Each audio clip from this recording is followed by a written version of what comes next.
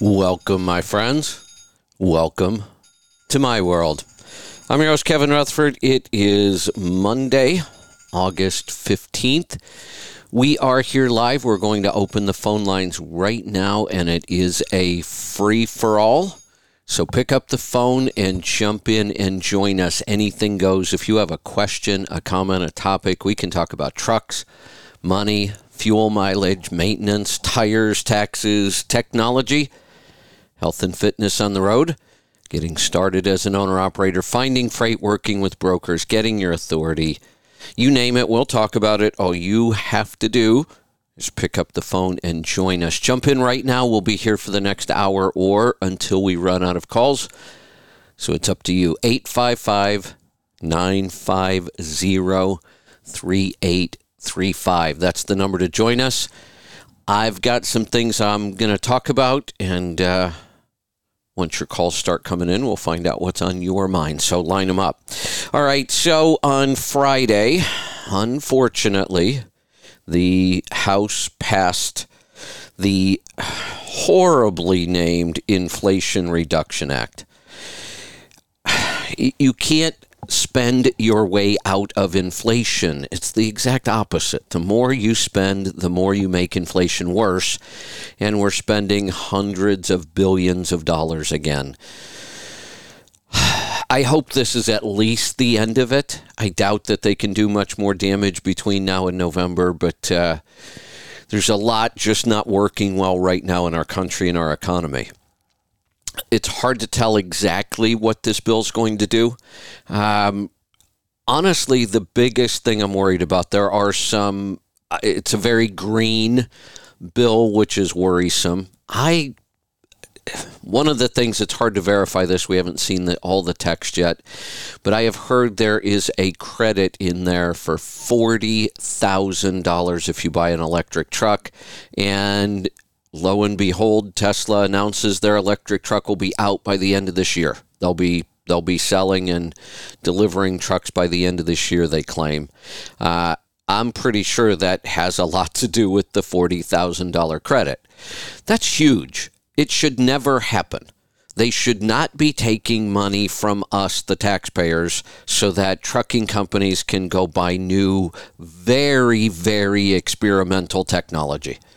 I am a big fan of electric so far, but I do not want the government to get involved. I don't want tax breaks or tax credits. Let the free market figure it out. It's insane. Now, I haven't seen any new pricing on the Tesla yet. I think I'm going to go do some digging and see what I can find. The original price that I remember, there was one truck, I believe, at $160,000, and then there was one that was either $180 or $200. It was basically it was just range. You were paying for more battery, which at $160 just puts it at a reasonably priced diesel powered truck today. Until you get a $40,000 credit. If that's the case, you could buy a new Tesla cheaper than you could buy used diesel trucks. It just shouldn't happen that way, but it looks like it's going to.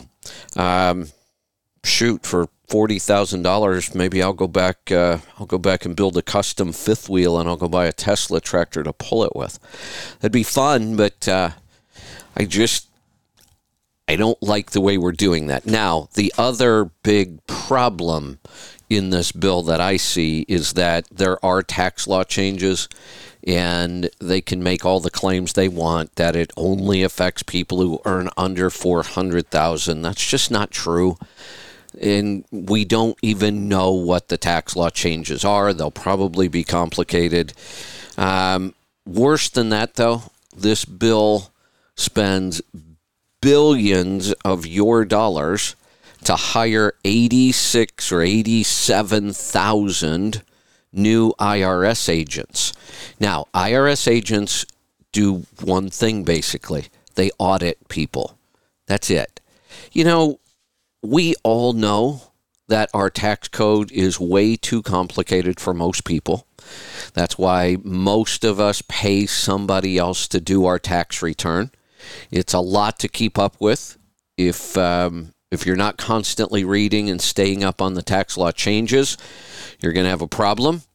And one of the things most people don't realize, 87,000 new agents, a lot more audits. A lot of people might be thinking, well, I pay somebody else to do my tax return.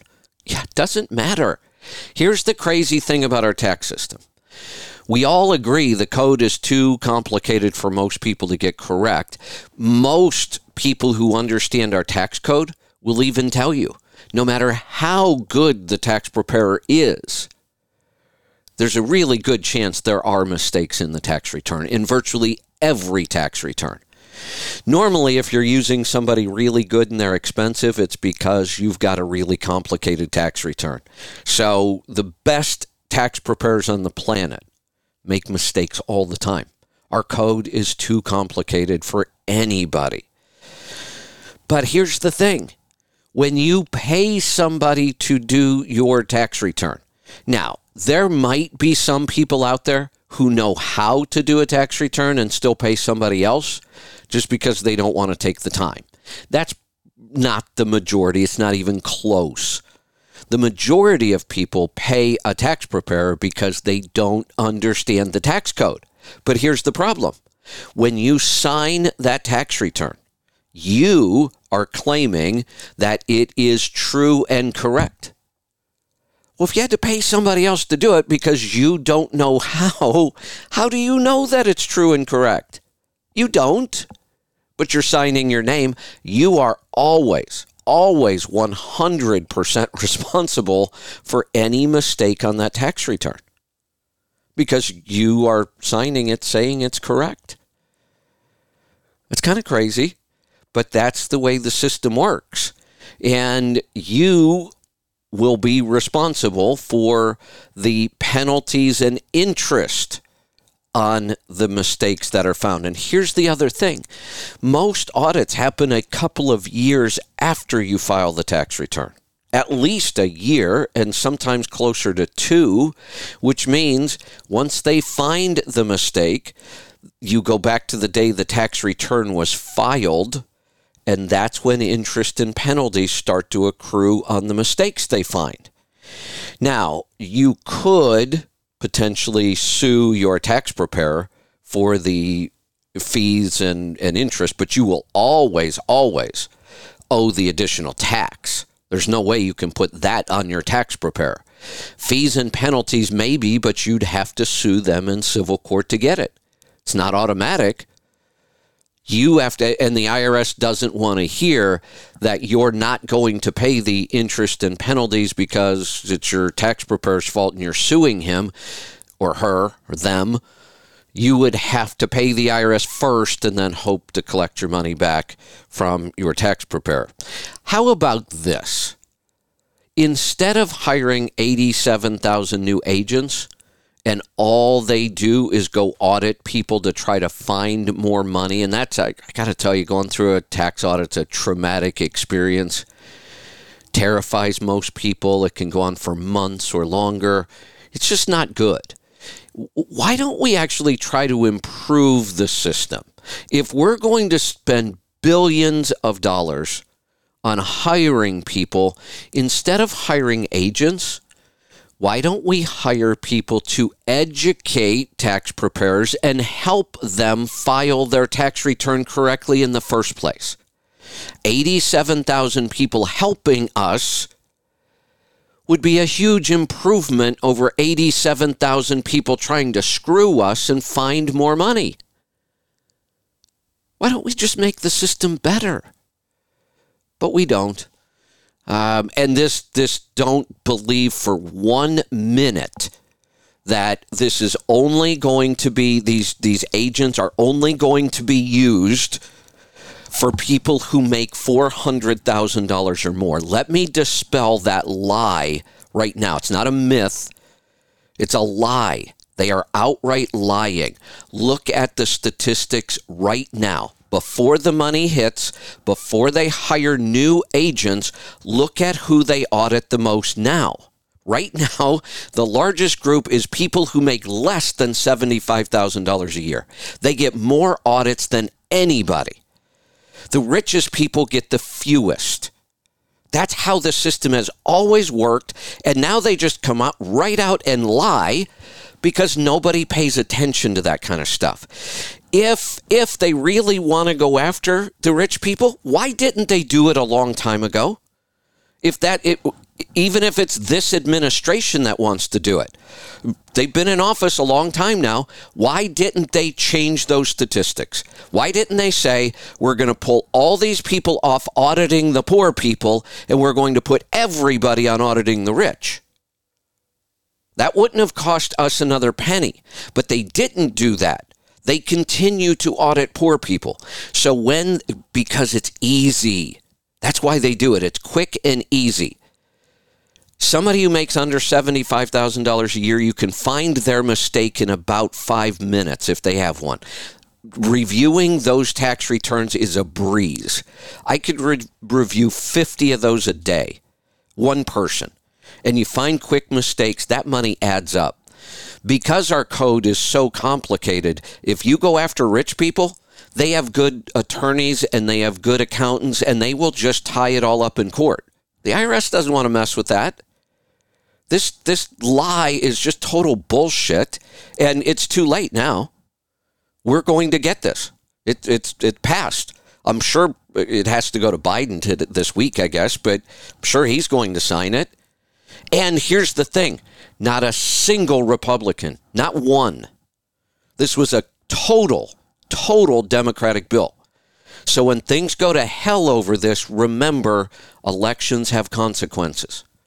This one could not be more clear. 100% voted in by Democrats. Just remember that. We've got elections coming up in a couple months.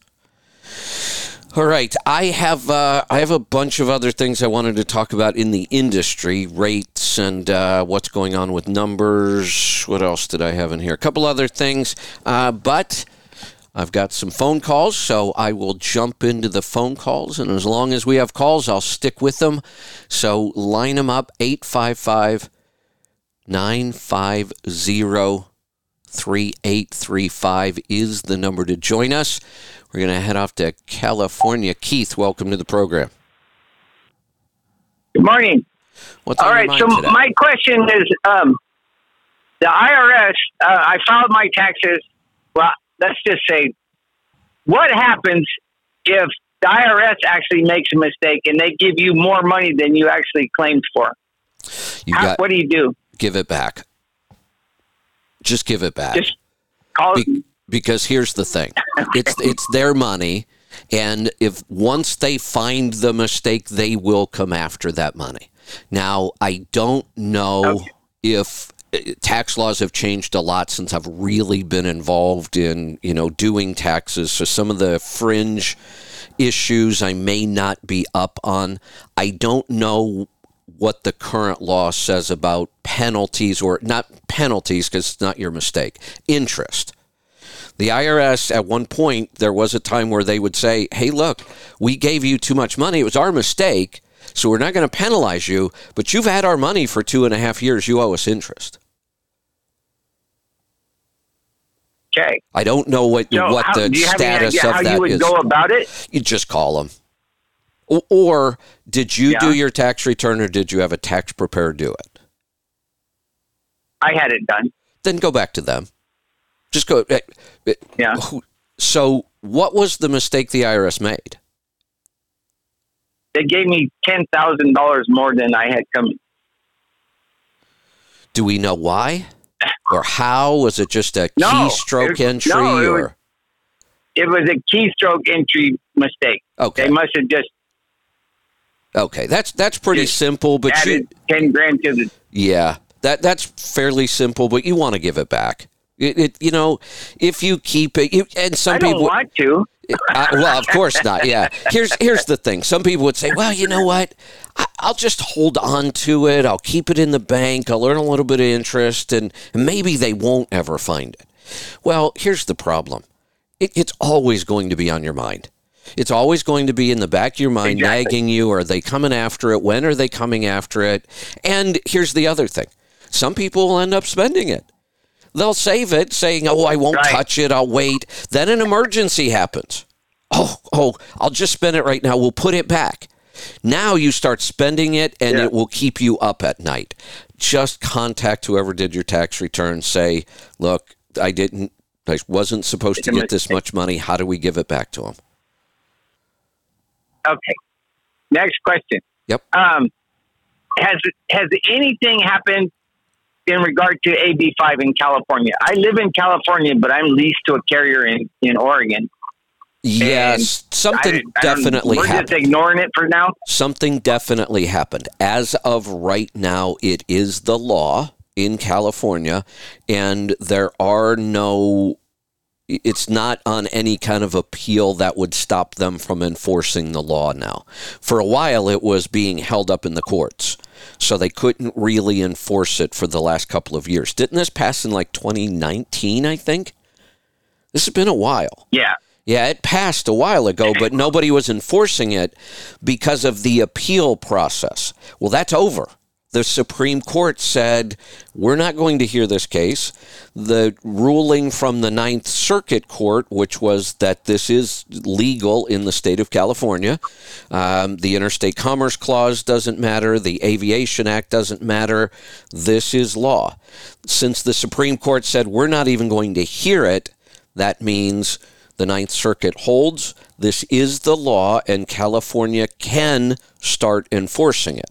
We haven't heard of any enforcement yet, but we probably won't for a little while. I would say that your carrier and your situation, you're probably safe for a while. If you just want to keep doing what you're doing, I would just do it. As long as your carrier will. That's totally up to them. Right. But I have a feeling in the beginning, the enforcement is going to be primarily just California carriers with California owner-operators, and I even think it's going to be more narrow than that. I think they're going to focus on the ports first. Okay. So I think for the most part, we're safe. Look, there's nothing, you can't get hurt by this. There's nothing that would happen if you did this for 2 or 3 years and then they come back and say, hey, wait a minute, this shouldn't be going on. So what? There's nothing they can do to you. There's no penalties. There's no money you would owe because you've already paid all of the taxes. And, the employers would have to worry about that.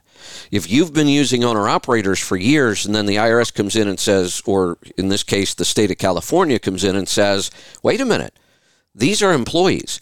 What that means now is the IRS, or the state of California in this case, can go back and say, you owe half of their Social Security, half of their Medicare, their state workers' comp, their state unemployment, on and on and on.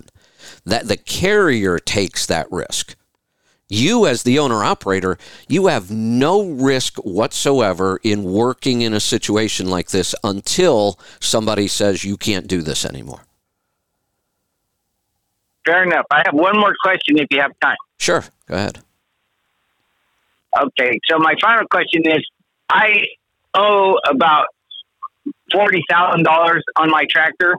My trailer is paid for. My interest rate is about 10% through PACCAR. Okay. And I'm wondering, should I write a check and pay it off? Should I just keep making the payment? My normal response would always be, I wouldn't even ask any other questions probably. I would just say, yeah, pay it off. I mean, why eat 10% interest when we don't have to? We want to keep our costs as low as possible. But because we're heading into such a rough economy and I'm a little worried about where we're going, it sounds like you clearly have the cash to do this. Would spending that money worry you at all, or do you still have plenty of cash after that? I could do it comfortably, but I sure like having that money in the bank. This is a tough, especially like the rates have gone so low. Exactly right. This is, but here's the thing to remember too. if you pay that off, your payment goes away every month. That would be wonderful. So I'm more of a risk taker. This is really, the decision here isn't a numbers-based decision. If it was just numbers, this is easy. Of course you pay it off, because then that means the interest goes away and we have more money in our pocket. That's pretty straightforward. The problem is, like we just said, the economy. It's comfortable having that money in there. It feels good as things are getting, a little scary with rates. And if I don't get any calls when I'm done with you, I'm going to go back to the numbers I was going to talk about today, and I want to cover some of those issues, what's going on in trucking, and it's not looking good. The news today is probably worse than what I've been saying, actually. So this is more about your level of comfort and risk. If it were me, I'm okay with risk. It doesn't keep me up at night. I don't worry about it. It's not going to, make me sick or stress me out. So I would take the cash and pay off the loan. My payment goes away. My overall cost goes down, and I'll deal with the cash if an emergency comes up or, something goes wrong. It's a risk tolerance, not a math question. The only reason I am able to do that is because I listened to you, and I went to the CMC 4 years ago, and I did everything a little different, but I did what you told me. Excellent. All turned out well. Excellent. So again, I appreciate that. Thank you. You're welcome. Thank you for your support. The way to look at this is, if it's just a math problem, absolutely pay it off, because it lowers our costs, it puts more money in our pocket overall. But this really does come down to, if you're going to be up at night and worried about this, then you know what? I let it ride. All right. Thank you for your advice. You're welcome. Thanks for the call. Yeah, that, sometimes it's math problems and it's easy. But, like I said, I've got another call. So I may get to these numbers. If I don't, I will probably save these for Thursday. Tomorrow's the Power Hour, Wednesday's Health. If the calls keep coming in and I don't go back to these numbers, I'll probably do them on Thursday. And I'd love for the calls to come in. I can do these numbers on my open. Today's all about you and what you want to talk about, so pick up the phone and join us. 855-950-3835. We're going to head off to Saskatoon. Gord, welcome to the program. Hi, Kevin. I'm just wondering about berberine and how long can a person be on it and still be okay with it? Forever. Oh, okay. And here's why. Okay, this is such a simple nutrient. Berberine comes from a berry. That's it. I actually have some dried berries. I forget the actual name of the berry. It's close to berberine. I forget the actual word. I have some. That's it. It's just an extract that comes out of a berry. Very, very simple nutrient, nothing, zero side effects, nothing to worry about with berberine. I don't think I've ever even seen any kind of interactions. And yet, the simple nutrient that we get from a plant is just as effective, or sometimes even more effective, than metformin. So it's a pretty incredible molecule. And lowering blood sugar is not the only thing berberine does. Berberine has a ton of benefits. Lowers inflammation, does all kinds of crazy stuff. I mean, if somebody, I've said many times, I just don't take a lot of supplements. Even when I absolutely know if I took this supplement it would help, I'm still just bad at it. And when I look at it, I go, well, if I really need that nutrient, maybe I should just eat more food that has that nutrient. So I'm not good at taking supplements. But if somebody is looking for a supplement to add just to see how it makes them feel, whether they have blood sugar issues or not, try berberine. It's a pretty amazing molecule, really. Yeah, I'm pre-diabetic. My A1C is 6.5 to 7. And then I started taking berberine and blood sugar balance. And it took quite a while. Like, I was only taking the the two 500s in the morning that were the slow release ones. Okay. And then I was on that for probably almost 3 months and still wasn't noticing any difference. So then I added another 500 of the quick release ones at mealtime. Oh, so good. 1,000 in the morning, and then 500 and 500. And I had one weekly average at 5.9, and then this week's average is 6.1. Okay, so there is the difference between a supplement and a drug almost every time. It's how fast they work. Metformin will kick in a week or less and start to bring your blood sugar down. It does take longer for berberine, but we're okay because there's no side effects either. Metformin has some horrendous side effects. Something happened with the supply of metformin, and now it's cancer causing, so there's issues with that. It's not unusual for a supplement to take longer to work than a drug does, but you're starting to see the results. My big question would be, what have you done with your diet? Oh, I've no more sugar sodas. I love ice cream, and I buy a little bit of sugar-free ice cream once in a while. I have that maybe once a week. Carbs is just about nil. So I'm not keto. No grains. But just about. Gord, hold on. You just made a statement that doesn't make sense. When you say carbs are just about nil, well, then give me a number, roughly. And maybe if you're not counting, give me a number. Are you under 20 grams of carbs a day? No, it would probably be a little bit higher than that. I probably eat 3 slices of bread in a week. Why? So I just to have something a little bit different in my diet, I guess. Look, if somebody asked me, which one would be worse for me? Which one should I give up first? And this is going to sound outrageous, but it's absolutely true. This isn't sarcastic. It's not tongue-in-cheek. If somebody said, should I give up bread or should I give up my Snickers bars? I'd say give up bread. Keep the Snickers bars. Okay. Because here's the problem. The bread is pure sugar to your body. It's a starch. And when we break down starches, they become simple sugars, and that's what your body does. So the bread is pure sugar. And it's got all the problems with glyphosate and gluten and egg gluten and all kinds of other proteins that tear up our digestion and cause inflammation. And the candy bar is just sugar. I mean, that's the worst. And I don't know. I guess I should have thought of maybe a Hershey bar, nice and simple. I didn't think about all the things that might be in a Snickers bar. But even thinking about it, for the most part, the problem with candy is just sugar.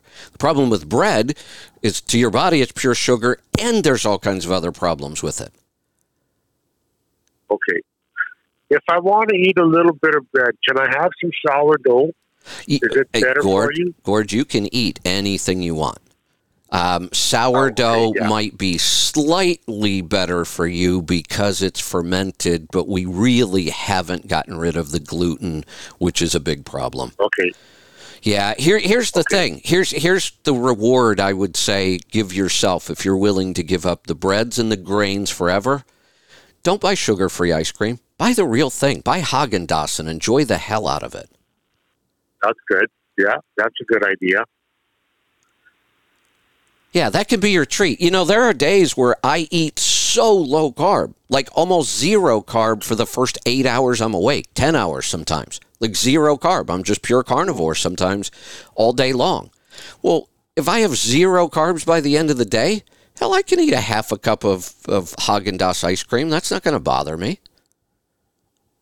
Yeah. See, like I'll take a leaf of lettuce and some ham and a slice of onion, and that's my sandwich. Absolutely. Yeah. Or Look, roast beef or something like that. That's awesome. If you're doing that most of the time, just skip those other couple of times where you throw the bread in, because it only takes that little bit of bread to wipe out your health. Okay. I appreciate it. You're welcome.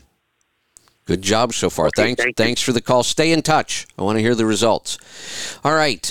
Phone lines are open. We've got about 30 minutes left, or until till the calls disappear.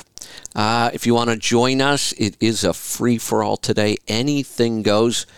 If you have a question, a comment, a topic, pick up the phone, 855-950-3835. You know, most of the time Mondays are busy phone days, or quiet today. How come? All right, so I think I covered everything I wanted to cover on the horrible bill they just passed and is about to become law. But we're just going to have to deal with that. It is what it is. We'll stay on top of it so I can at least start to bring you some information about how it's going to affect you. Now that it's passed and we should be able to get the text, people will start going through it. I'm probably going to start going through it. I want to know how it's going to affect us and small business in the industry. So I'll as soon as I have some things, I'll give you some updates on that. I've got a call, so I'm going to grab that. As long as the calls are coming in, I'll stick with the calls. So if you've got anything on your mind, pick up the phone and join us. We're going to head off to Missouri. Eric, welcome to the program. Hey, Kevin. I didn't hear any of the rest of the show. I just came on because I was still catching up on a live with Anthony Chafee and John Jaquish. Oh, got it. And okay. he answered the question about the long bar. Oh, sorry. Oh, good. Good. What was his answer? Oh, yeah. Well, the truth is he made the bar because so many people wanted it. He was looking for his customers were screaming about it. They wanted the long bar, and he's like, "Well, for the people who just want to do a wide chest press, I'll pray for them." He said he's never going to be pictured using the long bar. Interesting. But interesting. Now there's who might actually have a purpose for the long bar would be tall people, like the basketball players that use his equipment and whatnot. Got it. Because that bar would then position their hands probably about the same as the standard bar does for the rest of it. That makes sense. That makes sense. So I that's the answer. Yeah. I was a little shocked because I've read through a lot of his material. I haven't gotten to it all, but I've read through a lot of it, and he was pretty well set against that wide grip. And I thought, well, what the hell changed? Yeah. And it sounds like nothing changed other than he's an entrepreneur and he had so much demand from his customers. You give your customers what they want, I guess, which is fine. Well, so exactly. I'm glad I know. Thank you for that. That's kind of like you pretty much believe in the carnivore diet, right? Yeah, yeah. Well, you still sell monkey brittle, though, right? Not exactly carnivore. That's true. Not even really keto. That's true. Yep, you're right. People want it. You're right. That's right. Yeah, so... And I'm not saying that there's definitely nothing wrong with that. Oh, no, exactly right. In the right situation. And you know what? The right situation here. If you want to use the wide bar, knock yourself out. And here's the thing. I did wide grip bench press for years and years and years and decades and never had any injuries. Now, was it doing me much good? Probably not. It was probably wasting my time, like most of my whole workout routine was wasting my time. So it's not that big of a deal, really. I don't see anybody getting major injuries or so. If you want to use a wide bar, knock yourself out. The clarification on that, it's not so much injury, it's that it's not building the pectoral muscles. Yeah. Wide grip is basically for, competitions where they can get some extra weight on there because it's a mechanical advantage. Correct. Right. But it doesn't, he talks about how bringing your arms together actually activates more of the pectorals, which is what we want to do when we're building things up. A wider grip actually works more with the triceps. Which that's not, we've got a different exercise for the triceps. We don't need to be doing it with our chest press. It's correct. And that's an interesting point. No different than when you're doing a bench press, you can create a mechanical advantage yourself by doing what we call bridging. So you put your feet on the floor and arch your back.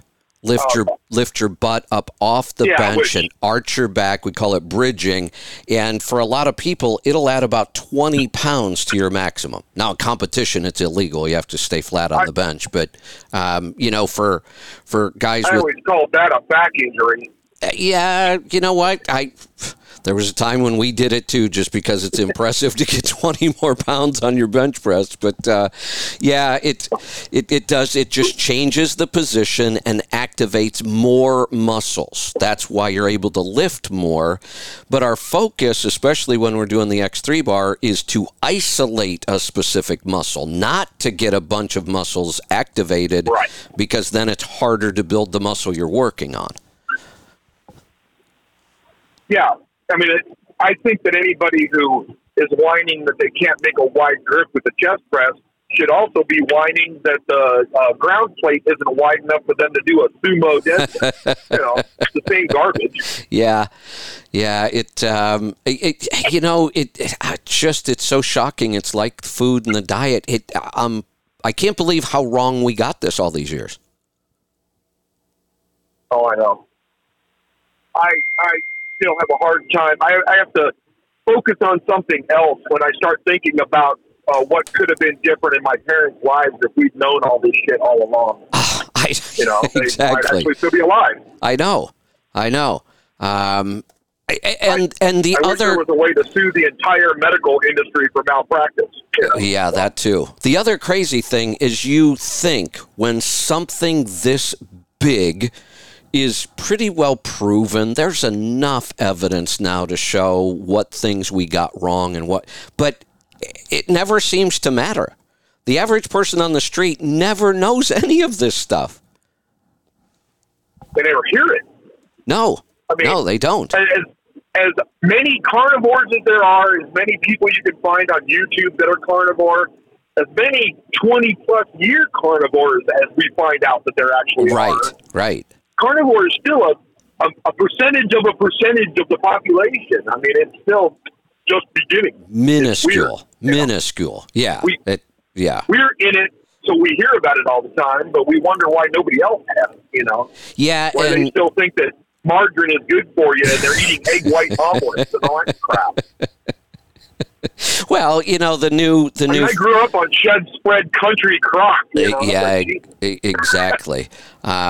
The margarine was as plastic as the container it came in. But we're okay, because the new food rating score says we should have fake eggs fried in industrial seed oils, and that's better for us than a whole egg fried in butter. Oh my God, it's so bad. I was looking at that list, and I'm like, why am I not an Adonis? Because I ate frosted shredded mini wheat. I ate Kraft macaroni and cheese. I throw some tuna in it for nutrition. Right. And I'd eat grilled cheese sandwiches. I mean, my God, I was eating exactly how I should have been eating the whole time. But I guess I did something wrong because I got to 360 pounds. So. Yeah. Well, look at what we call like the worst offenders in our diet. We know we should stay away from sugar. Grains are horrendous. Dairy, conventional dairy causes most people lots of problems. Conventional dairy is not good for our health at all. And what do we feed our kids first thing in the morning? Wheat, sugar, and dairy. That's breakfast. Yeah. I think the only thing that might be worse is, and we do this to our kids too, hell, we do this to everybody, donuts. That may be the worst food on the planet when you think about it. We're taking pure wheat and sugar. The base for a donut is just wheat and sugar, and then we're frying it in industrial seed oils that have been cooked and recooked and overcooked and cooked again. And donuts are actually just toxic. I remember, I have a fond memory of my mother when I was in elementary school, and for a couple of years I was stuck in a Catholic school in Klamath Falls, Oregon. And she would have to drive me to school because we lived too far to bus to that school. But on the way, she would stop at a donut shop and give me a chocolate donut and an atomic fireball. That was my breakfast every morning. It's like, frankly, man. I'm surprised I wasn't a fat child. I mean, I was never athletic, but I wasn't a fat kid. Right. You know, and I started lifting weights in my junior year in high school, and through my few years in the Air Force, I maintained the same weight at 171 pounds. But then shit went off the rails, you know, after that, especially once I started driving trucks. But Yeah. Well, I just wanted to make sure that everybody heard about that. I heard you say that you might buy the long bar using company money. You know, I wouldn't waste your money because really that long bar is not for you. And when somebody said, "Oh no, he's making a long bar," I thought, well, maybe there's some new research or new science or whatever. But no, if his recommendation is don't do it, I'm only making it because people keep asking for it, then no, I don't want one. And I listen to him all the time, although a lot of his interviews that are on the website or on the YouTube page are, you know, a year to 2 years old. But he never talked about the long bar. I got the emails that everybody else has gotten who already bought an X3. And I could have bought one ahead of time because I mean, we were given it to only prior X3 owners were allowed to access to the long bar, but I wasn't going to do that. Yeah. And then this was the first interview I've seen where it was mentioned at all. And it may have been mentioned because it was live, but I was late on it too. But I threw the question in there about the long bar. And I think one of the, because it was Chafee and Jaquish, but Chafee also has another guy, I don't know who he is, but he kind of co-hosts this podcast with him. So I forget what he calls it, like doing carnivore the right way or something. So, yeah. So I even have a story about this. He must have read my question and then he brought it up. This whole wide grip thing. When I was in the Army and I was stationed out here in the Pacific Northwest, I was doing some competitive powerlifting. And I was actually doing pretty well. I would get my weight down to about 145. I wish I knew then what I know now because I was starving myself to get down to 145. And competing at 145, I was just doing incredible. But one of the bigger events of the year, I was so excited about it because I was in really good shape. I had just gotten my maximum bench press ever. 315, so I was feeling really good. Now, I wasn't getting 315 when I weighed 145. When I was training at about 175 is when I got that lift. But, you know, at 145, I'm still thinking, you know, there's a chance I could break 300 here in a competition, which would be awesome. So the way the competition worked, this one, they had weird rules. You had to declare your starting weight when you signed up, which was kind of bizarre. Normally you declare your starting weight the day you get there. So I picked like 275 because the other thing I knew I had a chance, I knew I was going to win my class. I mean, I was just blowing people away. It wasn't even close most of the time. So I knew I was going to win my class. But what I wanted to win was overall, which is they take a percentage of your body weight. So it's kind of fair no matter what you weigh, and it's a combination of all of your lifts. So you don't want to do a really low starting weight just to get in and qualify because you want to get the maximum out of all three of your lifts. So you want to push that starting weight. So I set my starting weight at like 275, hoping I'm going to be able to, you know, do 300.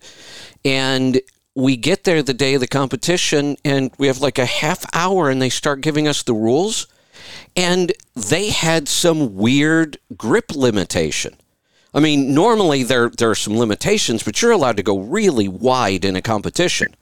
And they had they put actual tape on the bar, and it was a significant change from what I was used to.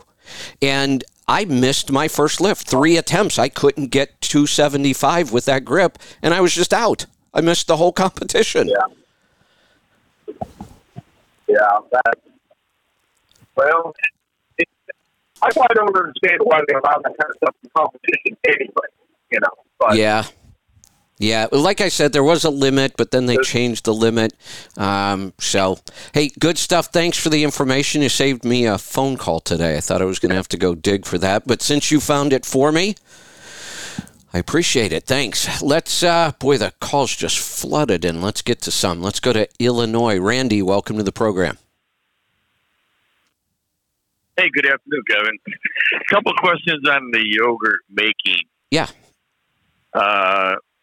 First, after I've made each one individually, it's okay to mix them It is. Yeah. to eat them? Yep. Go ahead and mix them. I wouldn't try mixing strains ahead of time because we have different temperatures and they're going to be competing and you don't know which one's going to win. But once we culture each batch completely, then it's going to go in the refrigerator so everything slows down anyway. So yeah, feel free to mix and match any of your batches however you want. Okay, I'm on start my fourth and last one. And that leads me to, if I mix it with the inulin and the starter tablet and the milk, can I throw it in the fridge overnight, start it in the morning? Yeah, that'd be fine. Okay, and then last, am I doing real harm by blending the inulin with a little bit of milk and starter? No. Well, hold on. Just blend the inulin and milk. The starter is easy to blend in. It will mix it. The reason that'll shake it right in. Yeah, the inulin it gets all globby and it won't mix right. That's the hard part. Yeah, so go ahead and blend the inulin in the milk. There's nothing to worry about there. I just forgot the doctor's name. Dr. Davis said, that if you blend the culture, you can actually kill the bacteria. And probably not all of it, but, we don't want to damage or kill that bacteria. So I don't use stick blenders or any kind of blenders once the starter or the bacteria is in there. Then I'll just use a whisk. But I do use my stick blender for the inulin and the dairy.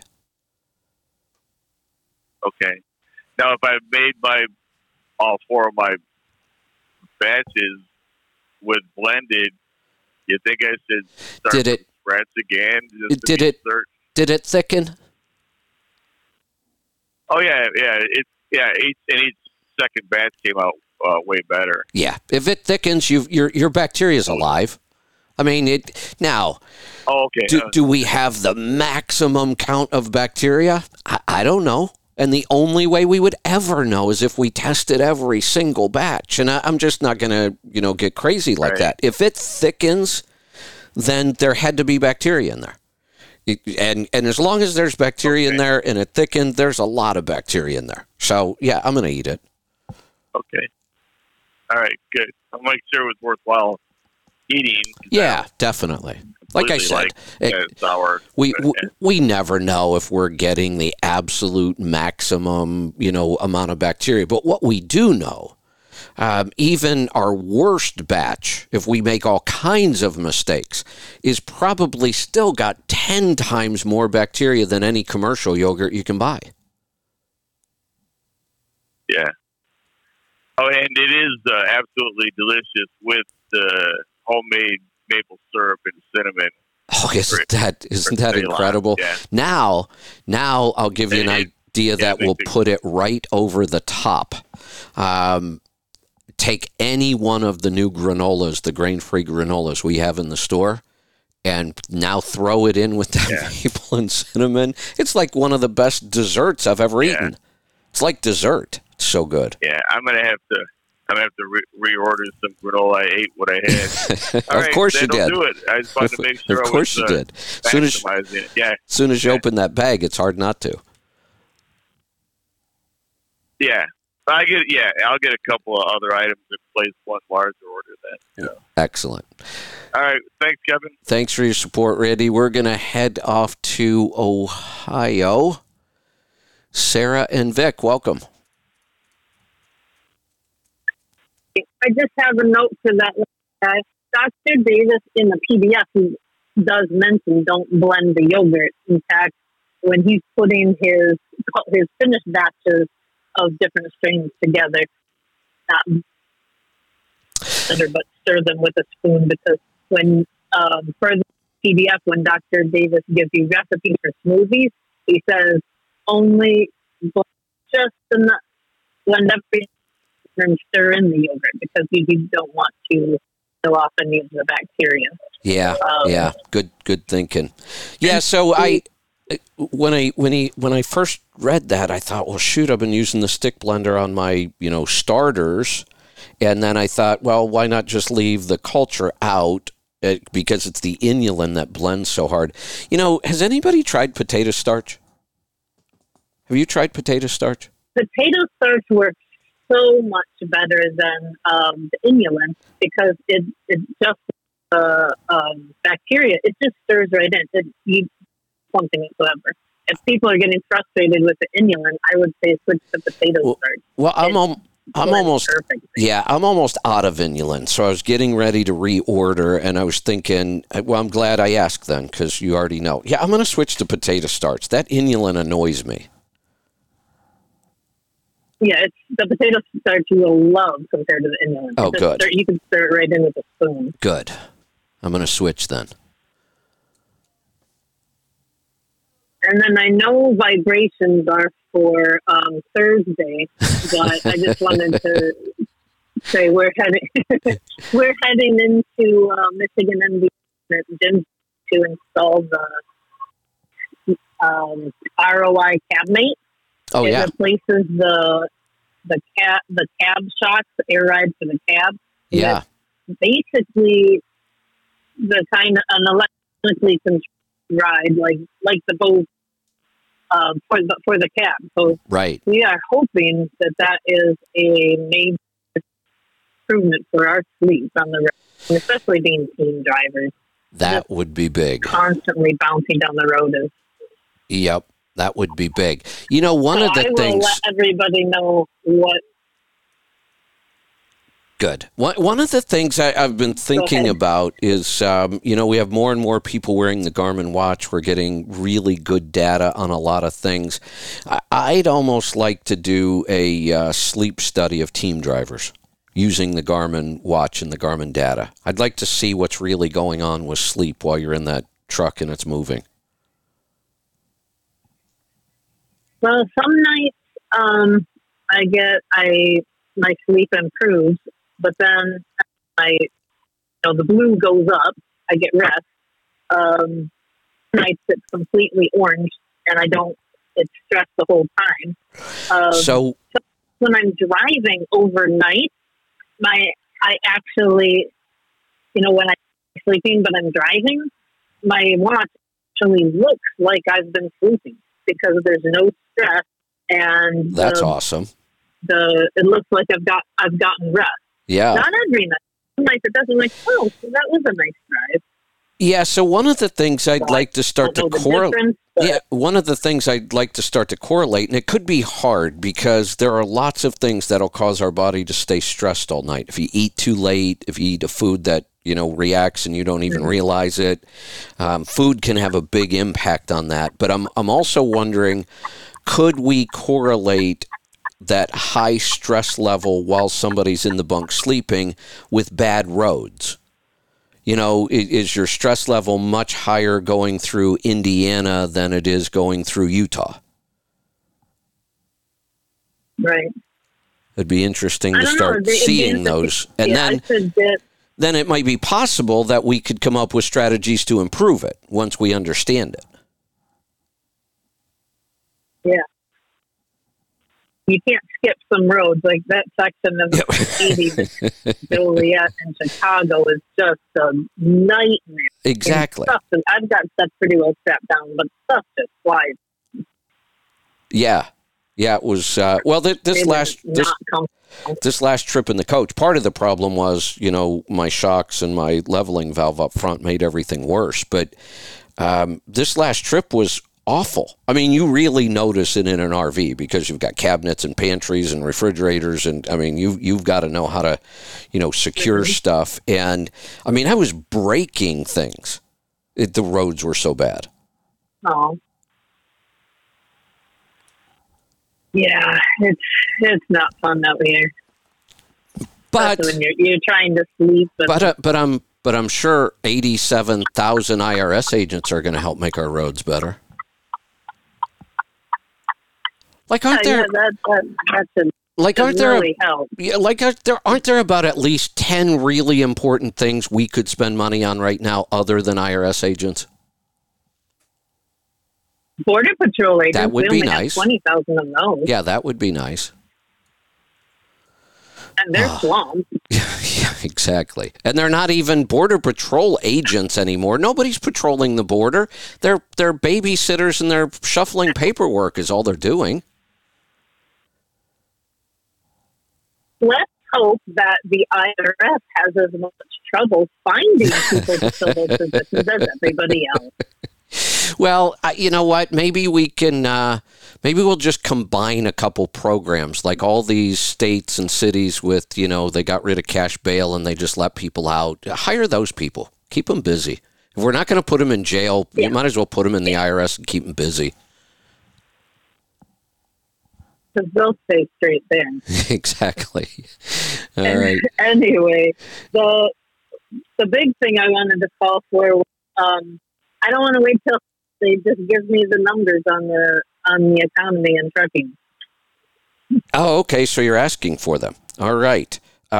We can talk about that then. So here was some of the numbers that shocked me the most. Load postings. I had no idea it had gotten this bad. Now, this is coming from DAT, so this is just DAT's data, but you have to know that all of the load boards follow the same patterns. So if this is the pattern that DAT is seeing, Truck Stop's seeing it, the little load boards, everybody's seeing it. Reefer loads down 44%. Flatbed loads down 39%. These are postings. So, if there were 10,000 postings before, and we're talking in the millions, the numbers are actually in the millions, but I'm using easy math. If there were 10,000 postings, now there is 660. Or 6,060, from 10,000. 6,600. That's a huge drop in the number of loads available. Van was at 36%, even on van. The interesting thing was, and I'm not diving as deep as I would have, but you're getting the ideas. And then there was a lesson in here. The one posting that is up, which tells us something, and this one actually tells me a lot, because most owner-operators never post their truck. They hate posting their truck. They don't want to post their truck, but that number is way up. A lot more people are posting their truck now. And the lesson is, in bad times, you should be posting your truck, whether you think you need to or not. There are a lot of advantages when times are tough to posting. And here's how it works. There's a whole bunch of brokers out there that get up in the morning and they post their loads onto the boards. Well, before they do, they might look for trucks to move those loads. Because if I can already find a truck there posted looking for a load, and I have a load, it's easy. I don't have to post it. I don't have to go through all that work to get all the data up there and then wait for phone calls. I'm just going to call this truck that just posted and offer them the load. So you're going to get offered loads that haven't even been posted yet if you post your truck. And here's the other advantage. Who has the upper hand in negotiation? If I call the broker looking for a load, or if the broker calls me looking for a truck?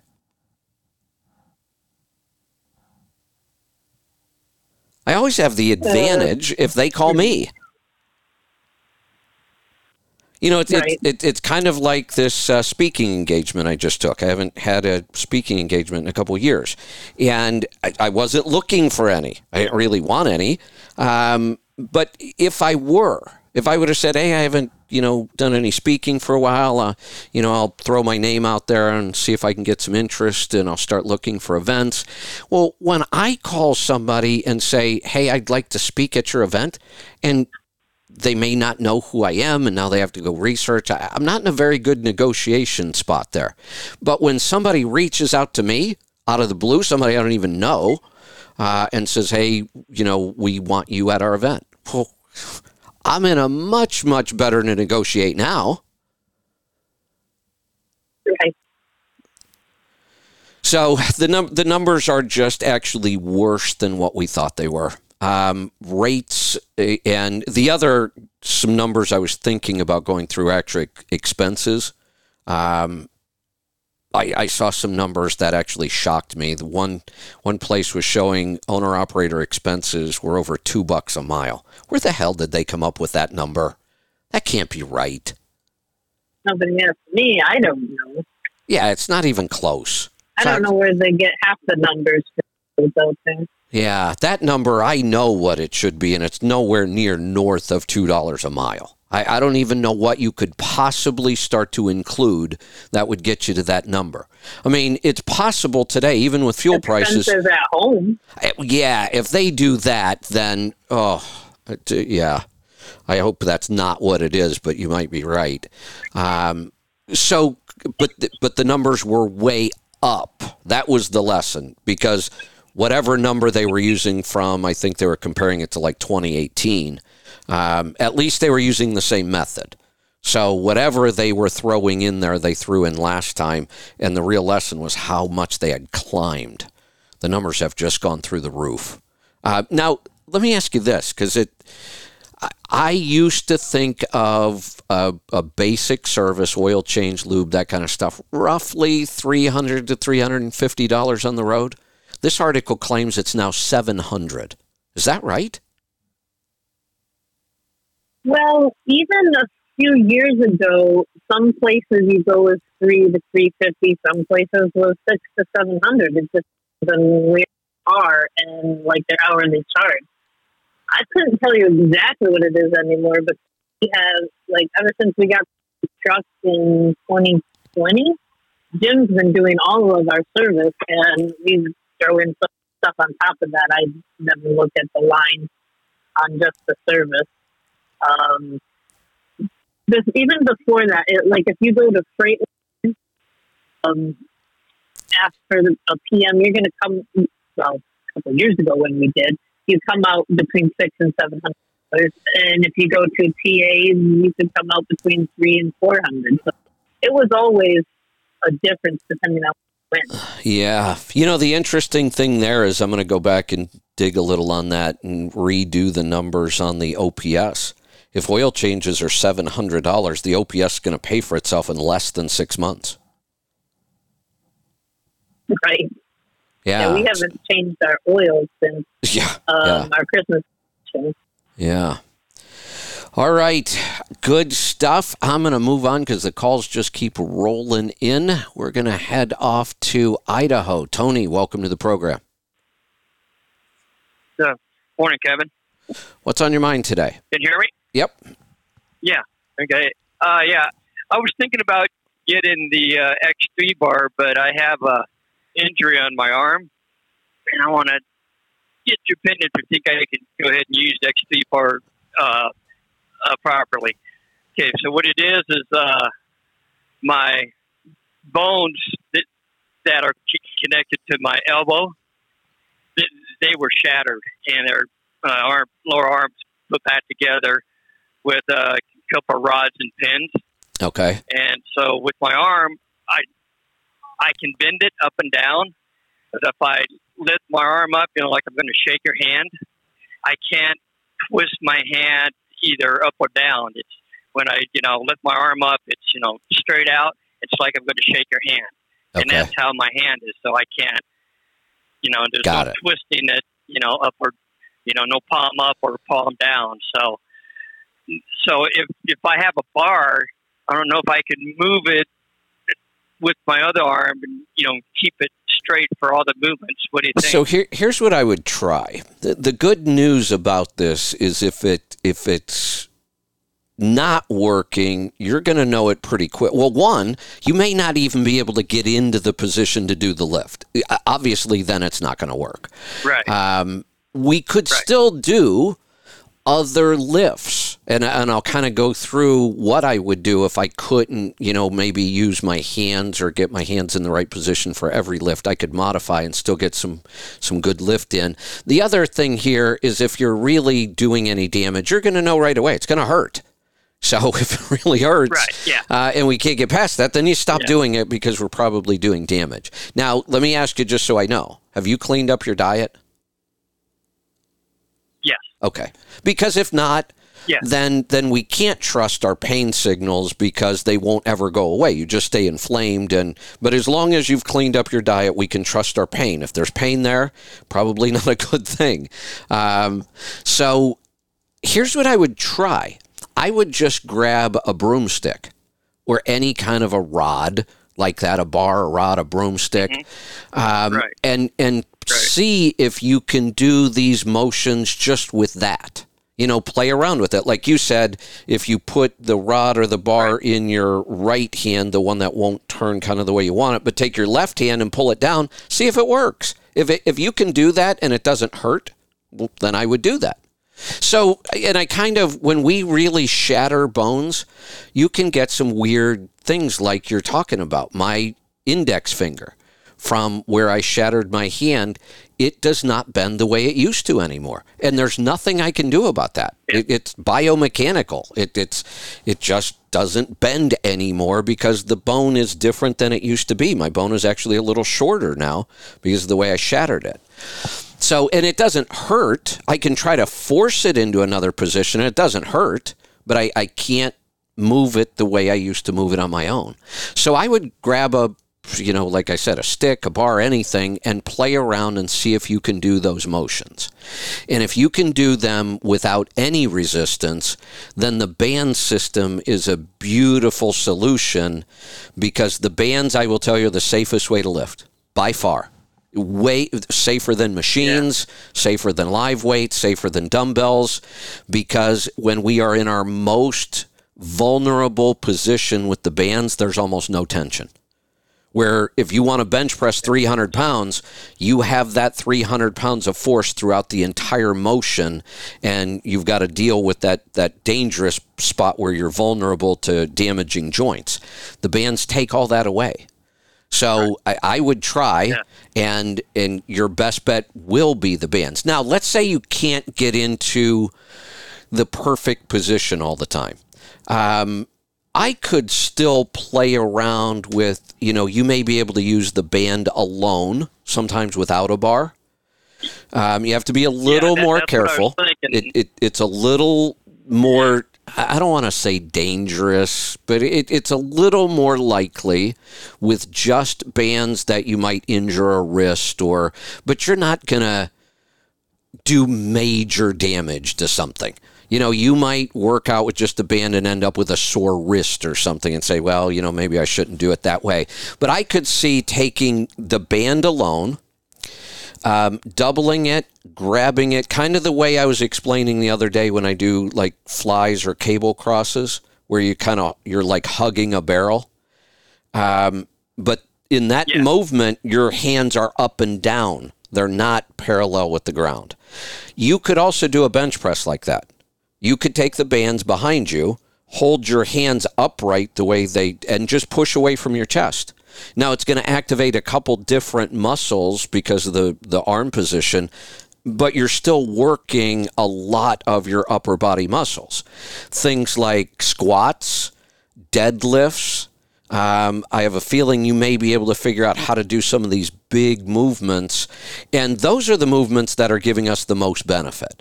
When we do tricep extensions, we're almost doing tricep extensions for our vanity and our ego. It makes our triceps look big. But if we want to be strong and powerful, as a human being, we want to do those big movements that hit all kinds of big muscles. Deadlift or squat. And I would probably say deadlift. Deadlift probably hits more muscles than any other exercise I can think of, and it's big muscle groups. So it makes us really strong when we walk. It makes us strong in our balance, makes us strong going up and down stairs. And those are the kind of things that get really critical as we get older. So even if you can't do everything with this system, you're going to be able to do a lot. Okay. And I was thinking maybe trying to just buy the bands, or maybe buy the whole thing, because I didn't want to waste the money, for the bar if I couldn't use it. Maybe just try to buy the bands. Before I would try the whole trick with the broomstick and see what you can do. Yeah. Okay. And if you want, call me back and say, well, I was able to do this, but not this, and we'll kind of decide, is it worth buying the bar or not? Okay. I'll do that. All right. Kevin. Sounds good. I'll look forward to hearing back from you. Let's go to Wisconsin. Jim, welcome to the program. Good morning, Kevin. You and I spoke last week about the Garmin watch and the HRV data. Yeah. I called Garmin support, and he looked through the programmer's database. He looked through the tech support database, and for our watch, he cannot find anything relating to the HRV data. But he did say, you said you had the Oura Ring, and I think Lisa did not have it installed. He was thinking maybe it's picking up the HRV data from the Oura Ring. Definitely not. For one, that's this guy was in tech support. Yes, sir. Oh, I am getting really, really frustrated with the lack of good customer service and support, and I'm not blaming it on companies anymore, because I'm finding companies that have been outstanding in customer service for decades, and Garmin is one of them, and it's a lack of good quality people to hire anymore. And it is getting so frustrating. I swear I deal with it every day. For somebody in tech support to think that it is technologically possible for my phone to pick up data from an Oura Ring and show it in my Garmin software, is he an idiot? That's just a stupid assumption. I can't answer, but that's what he said. That is a really stupid assumption. Yeah. Anybody who understands technology, and if you're working in tech support at a technology company, you would know that the odds of that happening are about 1,000,000 to 1. And if we're troubleshooting, which is what he should be doing, we don't go to the most outrageous possibility first. And I can tell you it's absolutely wrong. I wasn't wearing the Oura Ring. I had stopped wearing it a long time ago because I get all the data I need off my Garmin. What I said was, and I know why people got confused, I actually said I'm going to put the Oura Ring back on so I can compare the two raw numbers. Now that I can see the raw number on my Garmin, I thought, well, I'm going to throw my Oura back on and see how are they close. They should be very, very close. And that's the only reason I even mentioned the Oura. But the fact that he couldn't find it now means nothing to me because I have zero confidence in this guy's ability to do anything. So I'm still going to call. Right. I'll call Eric, because it's clearly there. I mean, it never used to be there. Now it's there. I don't know why some people aren't seeing it, even though they have the new generation. Maybe they haven't updated because there's 2 different pieces of software that goes with this watch. Maybe they haven't done a hardware update that's there, or maybe they haven't done their software update yet. But I'm pretty sure Eric will be able to tell me what's going on. Yeah, he looked at the firmware on the watch, on my watch, and the version of software I have both on Diesel and the Connect app. And he said all that's updated, so So I can even say I just realized I haven't opened the Diesel app since this issue came up. It was on my Connect app that I saw it. So if anybody's looking for it, where it is for me, it's on the Connect app, and it is the very first reading under My Day. It's right at the very top. It says HRV. Yeah. Yep. No, I got the latest version of Connect, and it's not there. Yeah, so something... So I'm sure Eric can get better. Yeah, something's going on, and I'm sure it has to do with an update or a version or something, but we'll figure it out, because I really like having the raw number there. Yeah, that would be nice. Yeah, in fact, I think I said this the other day when I was on the road, my numbers had kind of bottomed out. My average HRV was down in the low 30s, which is really, really low for me. I knew I was, really not in great shape right then. And my goal is to get it up over 50. I mean, I want to get it as high as I can possibly get it, but I like to set little goals so it keeps me motivated. So I thought I'll set a goal to get it to 50. This morning I looked, it was 49. Right. 49. I'm almost there. Yeah. There you go. Yep. And it's the protocol. The new protocol that I'm working on is building this faster than anything else I've ever done. Yeah, I started really going on the breathing. Good. Good. Since we spoke last. All right. That's all I got. That's all I need. Thanks for the call. Let's go to Texas. John, welcome to the program. Hi, Kevin. Hey, I got a quick question before I get started on what I called about. Call screener, she put me back on hold right before she did. Did I hear her say Roll Tide possibly? Asking if she's an Alabama fan. Because I told her I was from Texas, and I'm assuming because if she's an Alabama fan and she told me that, just tell her Giga Maggie. I don't know. She'll probably tell me here in chat, so I'll pass anything along. What's on your mind today? There is one way that we still have a hope to defeat the bill that has been passed to hire more IRS agents, and that is by contacting our Congress people and telling them that we do not want them to fund the bill. And come this November, we have the ability to possibly vote for those who will run our campaign on not funding the bill. Oh. At least the U.S. Congress does have the purse strings. And so that is one way that we can possibly still defeat this. It can't hurt. And here's the other thing you could do, although even I kind of, roll my eyes when I think about this. Clearly where I live, I am represented by Democrats across the board. That doesn't mean I still can't reach out to them. I don't vote for them.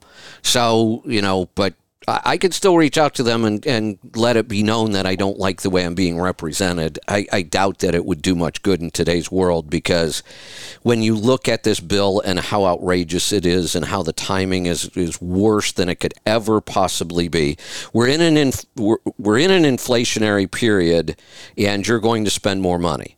That drives up inflation. We're in a point where we're now looking at a slowing economy, so we may be even talking about stagflation soon, and you're going to start auditing people? The timing of this could not be worse, and yet they're cramming it down our throats with not one single Republican vote. So they could care less what we think about what they're doing. Well, I totally agree. That's why this election cycle this November it's huge. Can really it's going to be huge. Exactly. You know what I'm a little worried about, and I'm confused, and I'm wondering if this is just mainstream media spinning everything so hard you can't see the real data. 3 or 4 months ago, all the polls were showing that in Congress, the Republicans were going to be just trampled. I mean, it wasn't even close. They were saying the Republicans were going to run the Senate, the House, all of it. now all of a sudden, I keep hearing from the mainstream media that it's a dead tie right now. What the hell happened? And where are all these Democrats that are so excited about voting for their Democrats? Because when I ask any Democrat if they agree with what's going on right now, I get crickets. I get zero response. The Democrats who voted for this administration don't even want to talk about it. Yeah, I agree.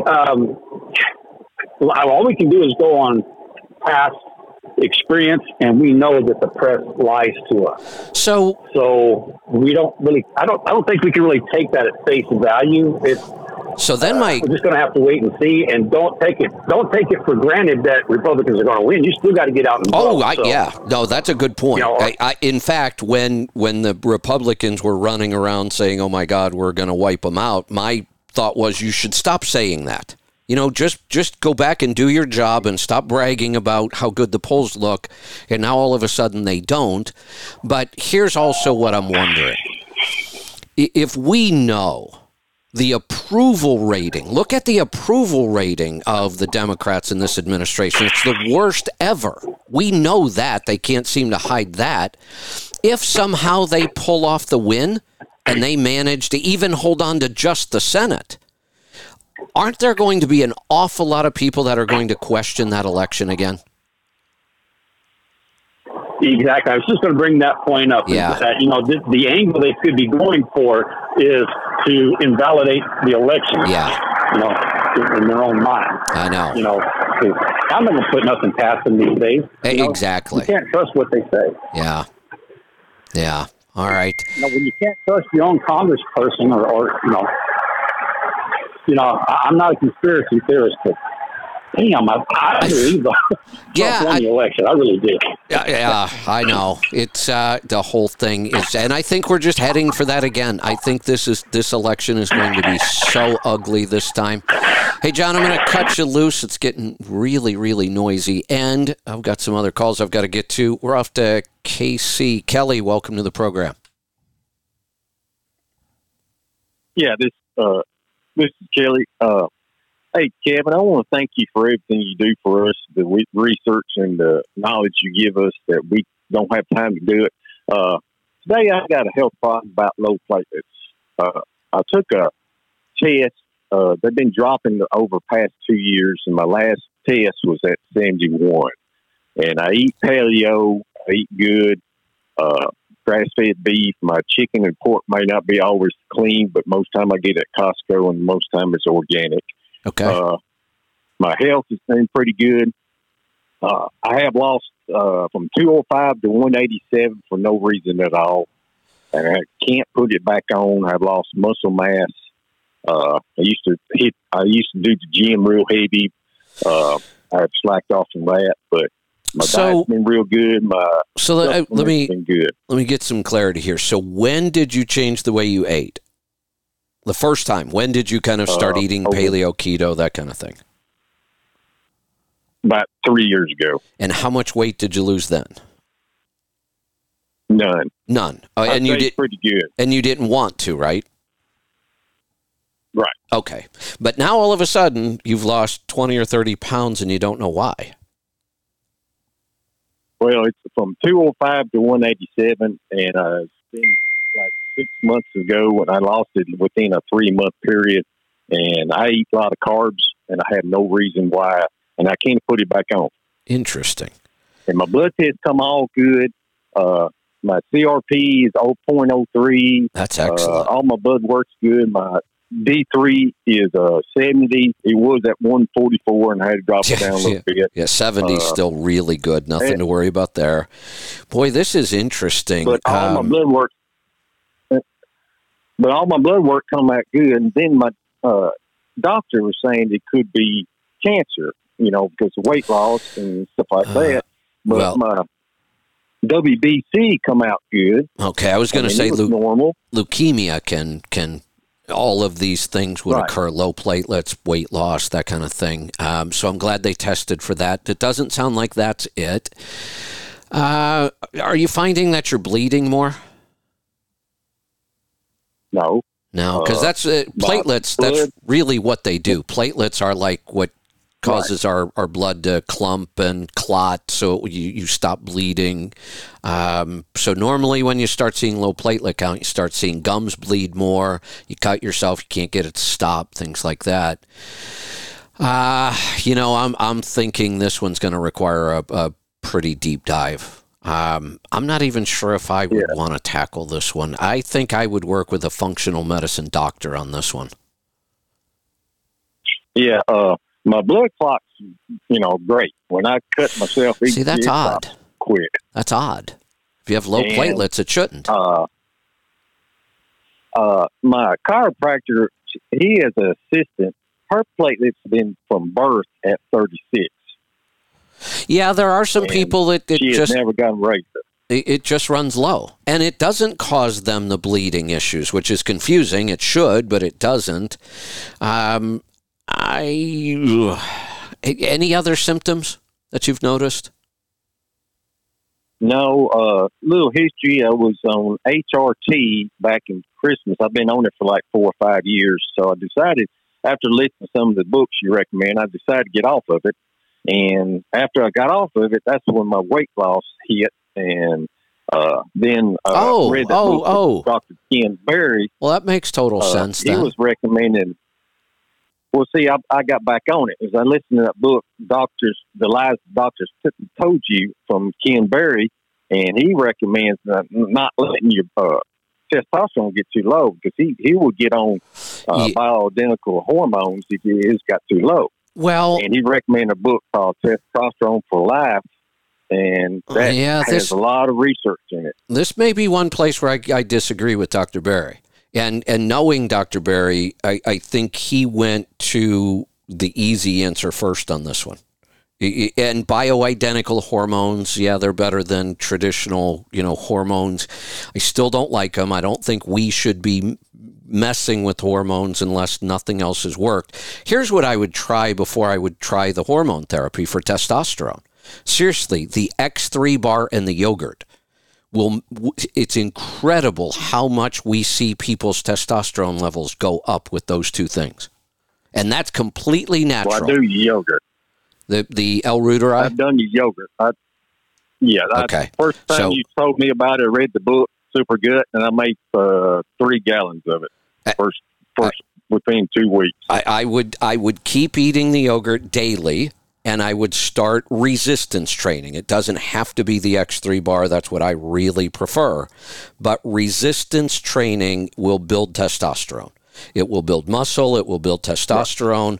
And the fact that when you started changing hormone therapy, you lost weight makes total sense.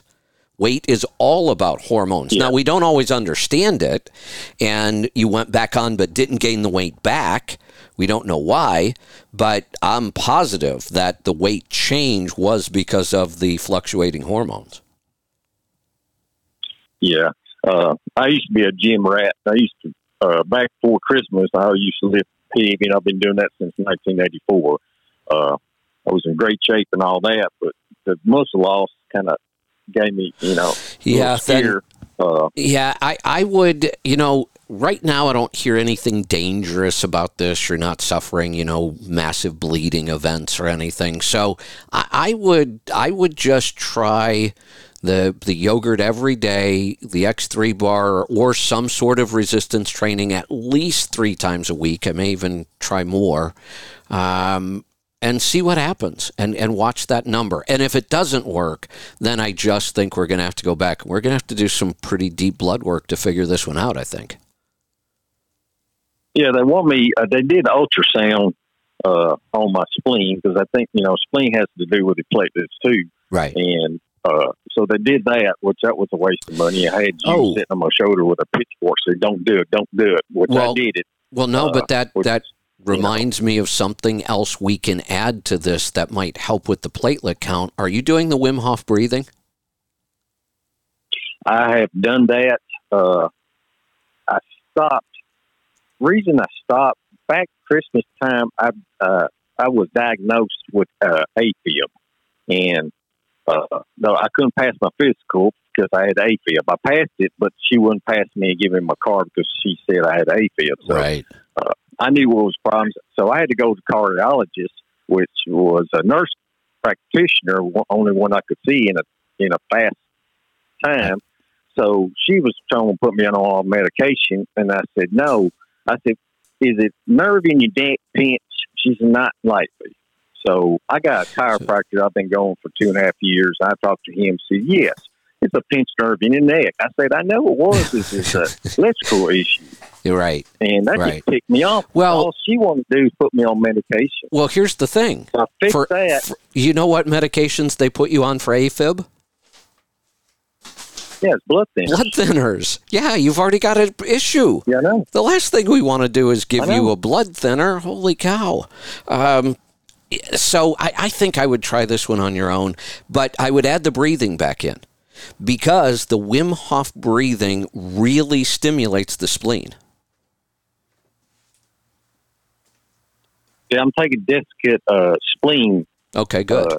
Good. Pills too. That's a good idea. And yeah, so I took that, and I'm taking bone marrow, Desicate bone marrow too, for the platelets. Right. Now, I have tried from a book I listened to is alfalfa sprouts. Now, when I did that, my test was 81. When I started eating them, it went up to 87. And I quit eating them, and the reason I quit eating them, I tried fermenting them, and that tastes like crap. I couldn't eat them no more. Yeah, I tried everything you can do ferment. Yeah, you could go back to that if it made a slight improvement. It's not a big improvement, but it's an improvement, and yeah, I might try that again. I think I would work on this a little bit. Go back to the breathing, resistance training, and the yogurt. Let's just see if we can get that number back up. Yeah, I'm going to hit the gym back. I rejoined on my gym, so I'm going to go back to that. Good. I can't do it at a house because I have no motivation. I used to buy. I had a Bowflex, couple of Bowflexes. I just didn't get motivated, so that's why I went back to the gym. Then that's exactly what you should do. Probably at my house, I didn't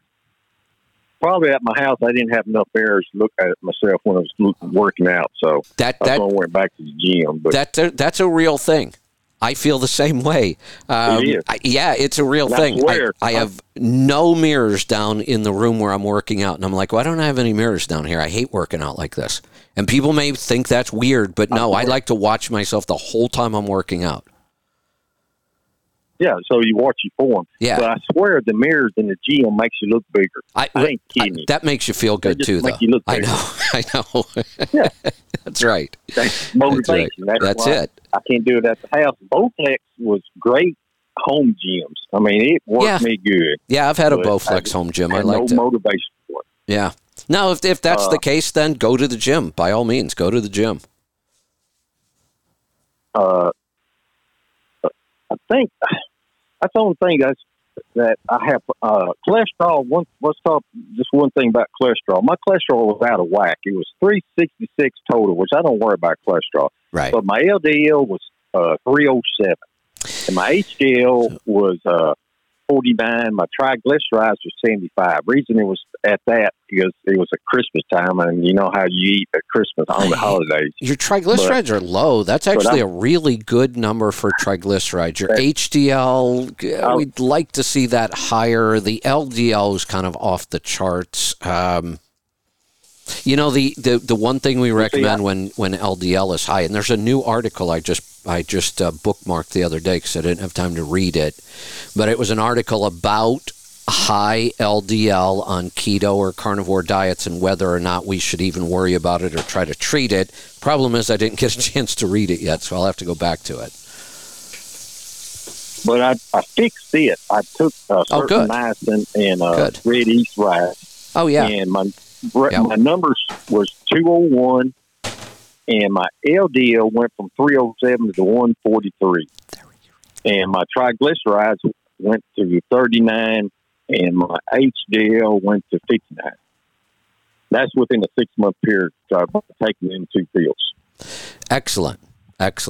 You're pretty good at this. You're reading, you're paying attention, you're trying things, you're following things. That's excellent. I think I would work on this one yourself for a little while. Yeah, reason I did that because I did a particle separation test and it was borderline. It was in a lot of yellow. Okay. That scared me. Okay. So that's why I went on them 2 pills and good dropped it down. It was out of whack. No, that's excellent. That's what scared me. The LDL was keep climbing. Every time I took 6 month blood test, it kept going up. Up. Something. And I got scared. Yeah, no, I would too. That's unusual, and we shouldn't see that. So, but again, you're good at this. You're in tune with your body. You're willing to go read and do the research and try things, and it's working. And I would much rather see somebody do these things on their own. So give this one a try. Yeah. I'm not too worried about this platelet count right now, so it's not like any kind of emergency situation. I would work on this with the breathing, the yogurt, and a lot of resistance training, and let's see what happens. And the Instinct watch, I got one of them, and my body battery keeps, man, it's like you talk about Lisa. Mine stays around 5. I have gotten it up to 80. You got to get back in the gym. It's sitting at 5. I will tell you what will fix this every time is my protocol. And the gym is a part of that. And it's probably the actual resistance training may be the biggest part of this that helps our body battery and our stress levels stay where we want them. Well, I have a lot of stress according to the watch. Sometimes 75 to 80. Those two go hand in hand. When your body battery is low, it will be because your stress level is high. Those two absolutely go hand in hand. We're reading the same number. We're reading that HRV number to calculate that. So they always work inverse. When your stress is high, your body battery will drop fast. If your stress is low, your body battery will stay high.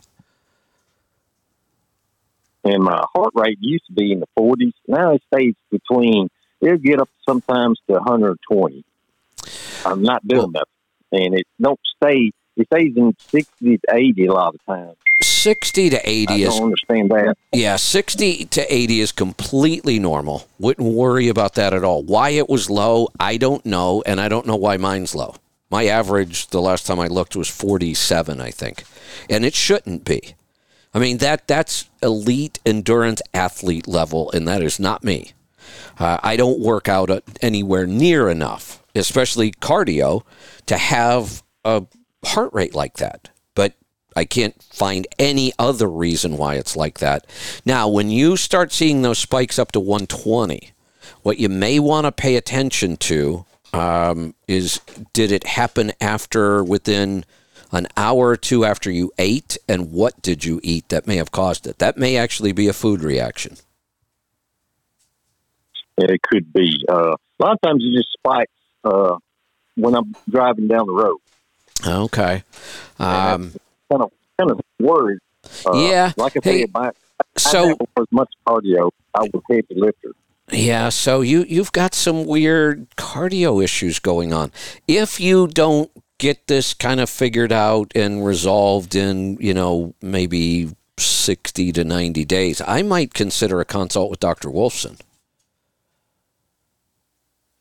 Yeah, I was fixing to do that with my AFib. Yeah, well, definitely with the AFib. Yeah, he can help you a lot with that. But, we've got the platelets, which is a blood issue. We've got the AFib. We've got this weird, heart rate issue going on once in a while.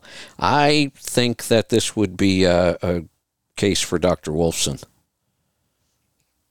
Yeah, my chiropractor, he's studying the functional medicine. His brother-in-law is Josh Axe. Oh, okay. Yeah, Dr. Axe is excellent. So he has a lot of knowledge. Yeah, absolutely. He has a lot of knowledge. Dr. Axe probably has one of the best websites in the business. I mean, I use his website all the time to look stuff up. Yeah, he's got a lot of information on that. One last question, Kevin, about politics. Yeah. I know you're not a conspiracy theorist, but the path the Democrats is on, to ticking off all the Democrats, the Hispanics, the blacks, and all that, for some reason it just makes me think they're not coming out of office in November. Something's going to come up. to keep him in that office. That's by looking at what happened. That's what I'm worried about. Yeah. I mean, they're not changing their path. No, they're getting worse and worse. I've been saying this, that no matter how many polls come out and their numbers keep getting worse, they don't seem to care. They double and triple down on these policies that nobody seems to like. Their own party doesn't even want this stuff. So then I wonder, look, they're not stupid people. I mean, AOC might be, but they're not. I mean, come on, they've got some intelligence, and I can't understand what they're doing, and that scares me.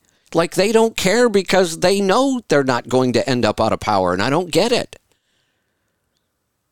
But they need the Hispanics vote, and they're down to 19% approval rate. It's awful. I know. Like this bill they're fixing to pass. And here's the thing. I would venture to say, sorry to interrupt, but I would venture to say that if they would do just one thing, if they would actually focus on the border and go do something, their Hispanic support would probably double. Well, they're letting everything go. That's the border open. Not doing nothing about the borders. Over, I think it was 135 different countries coming through the border. Well, exactly. They let China bought $6 billion of land next to the military site. I know. Not doing nothing about that.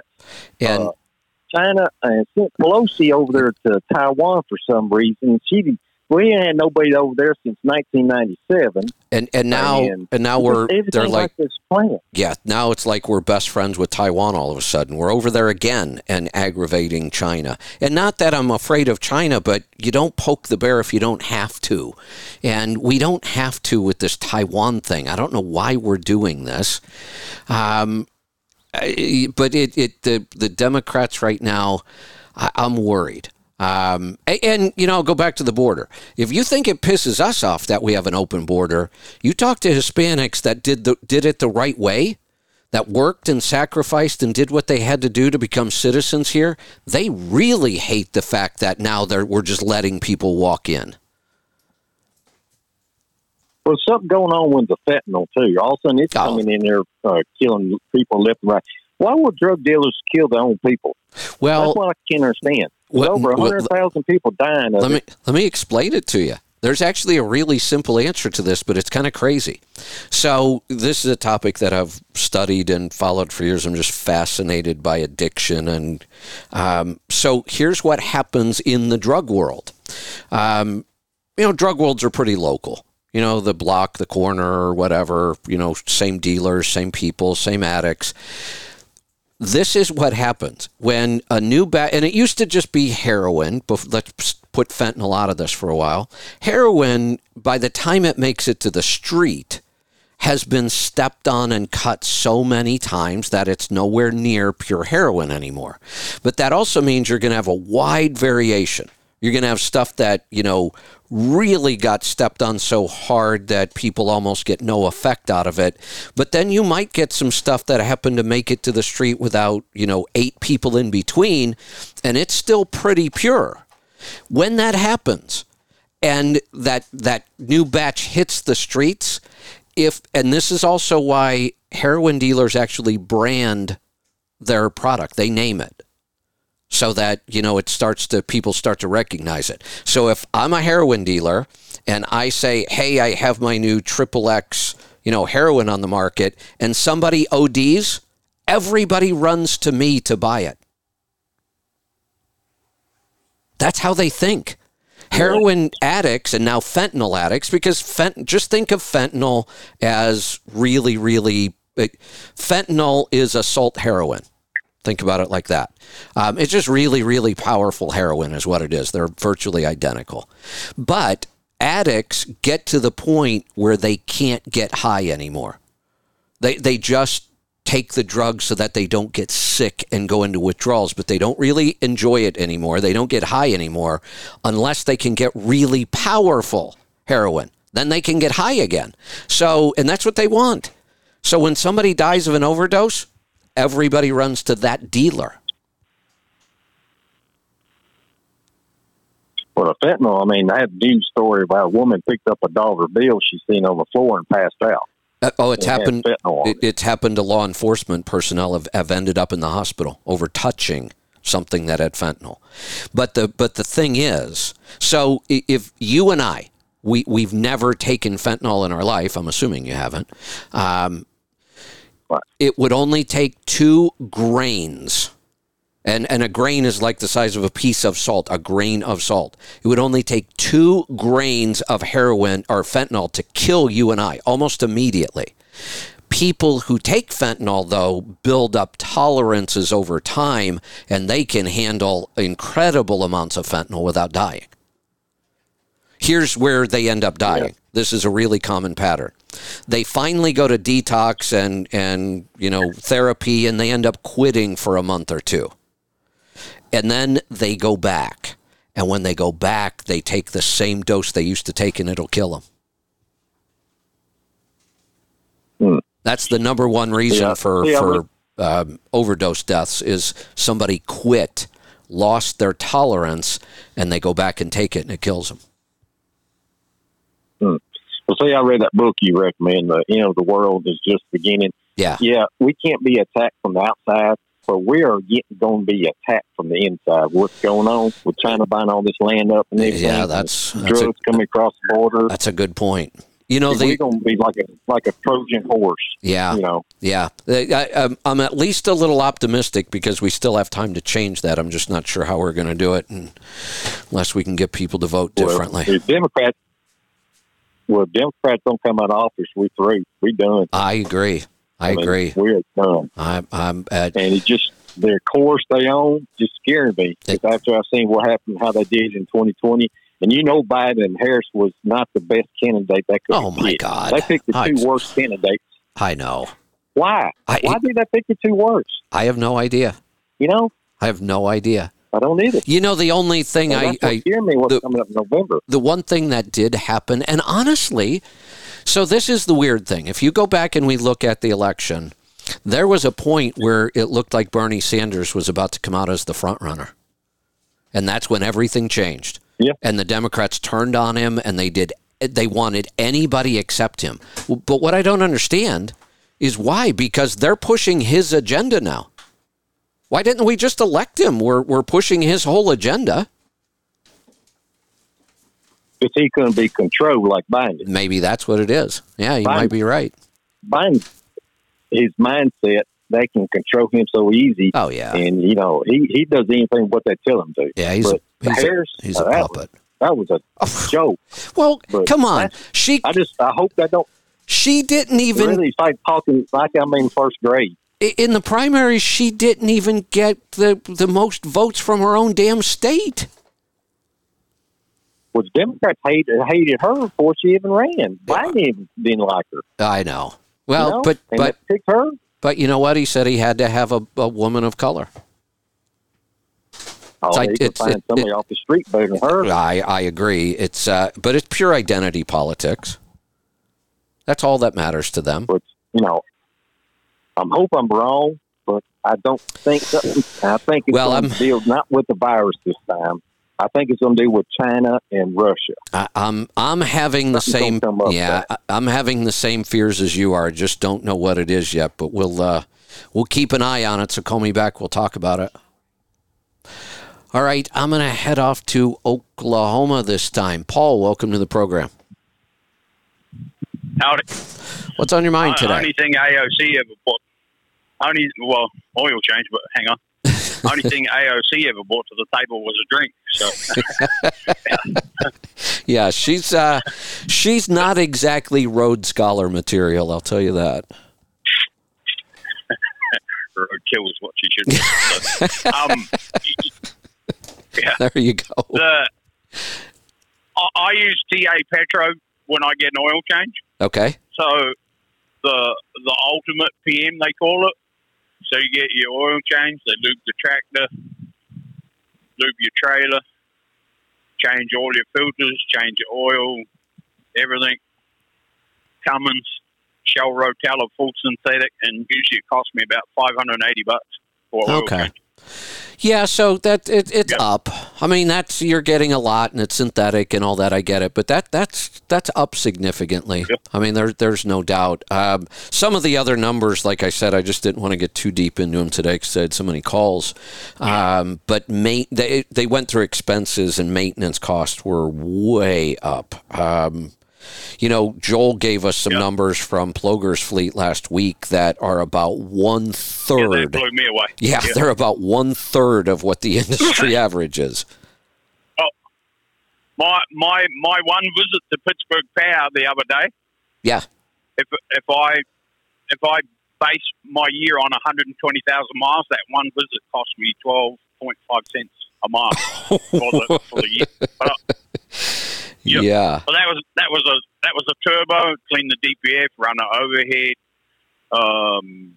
There was a few things on there. I can't remember everything. So, yeah. But I wish I could have my maintenance cost as low as what Joel's got his down. So, that's incredible. Yeah. So, but I do own my own trailer, which I do have a whole other set of problems with that. So the car carrier is a little bit more, can be a little bit more expensive than a box trailer. I was just going to say, you spend, significant more maintaining a car hauler than you do a van or a flatbed. Yeah. Well, I replaced 2 pieces of decking earlier this year off one deck because it split. And it's aluminum, and it was $1,800. Yeah. I got there, and I was gone 6 hours later. Yeah. And I took my old aluminum with me to use it for patches. Yeah, I was going to say $1,800 for $3 worth of aluminum. Yeah. Yeah, well, I guess it takes a lot of beer cans to make a section of decking for my trailer. So. That's right. So that's all I got today. All right, that's all I need. Thanks for the call, and we are going to wrap it up. We're just about at the 2-hour mark today. Calls were a little slow to come in, but then they certainly picked up nicely. I'm going to wrap this up today, and we will see you back here tomorrow for the Power Hour and the Pit, both. Be safe, be profitable, be fit and healthy, always. Do the hard work and master the journey.